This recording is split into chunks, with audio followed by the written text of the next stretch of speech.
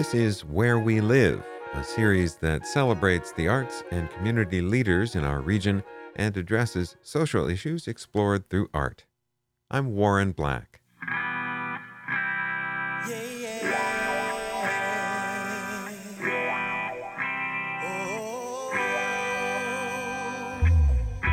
There's no winner in this fight. It's time for us all to unite so we can finally find our way. That's Portland-based musician and educator Aaron Nigel Smith performing March Together, his contribution to the collaborative album All One Tribe. It was released on Juneteenth last year and in November received a Grammy nomination in the children's music category. I asked Aaron what inspired the project.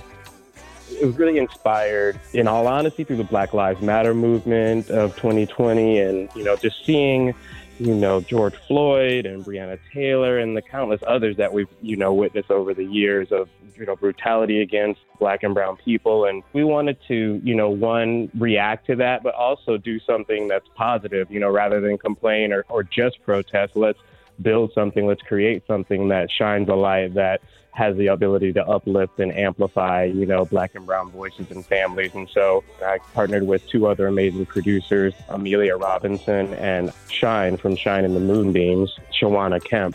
But really the predominant message that we wanted all the artists to do was to uplift and amplify Black and brown voices and create music that's universally appreciated and loved. And I think we did it.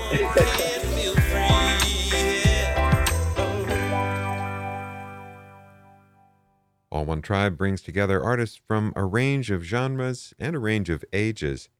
These include the Alphabet Rockers and members of the Wise Channel family, as well as elders in the family music community like Portland's Melanie Demure and Robbie Kumalo.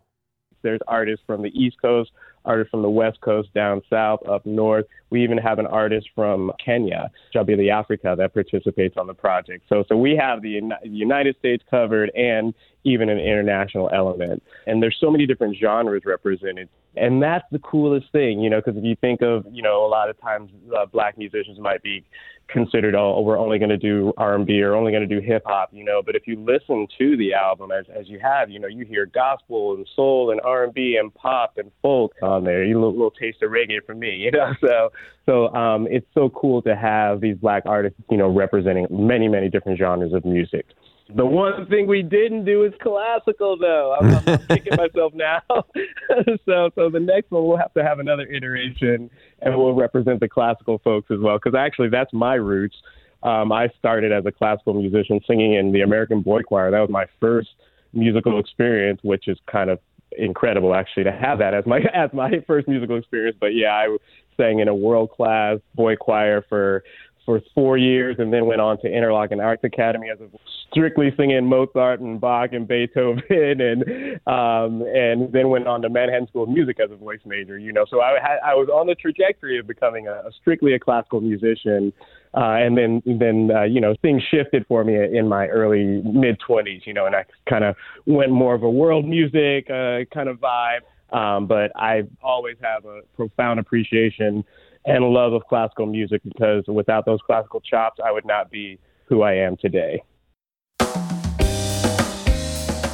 Grammy Award ceremony, scheduled for January 31st, has recently been postponed. But Aaron Nigel Smith says this doesn't change the significance of the One Tribe Collective being among this year's nominees.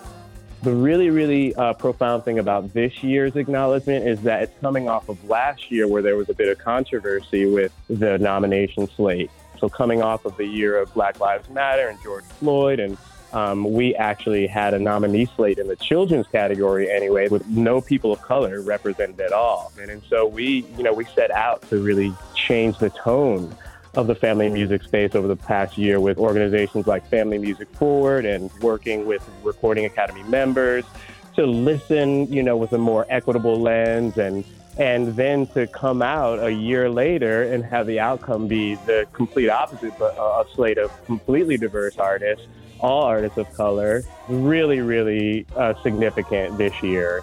especially in these difficult times, you know, it's nice to just have some good news to enjoy and to share with your community. Where We Live is part of All Classical Portland's Joy program, dedicated to equity and inclusivity. There's more information at allclassical.org/joy.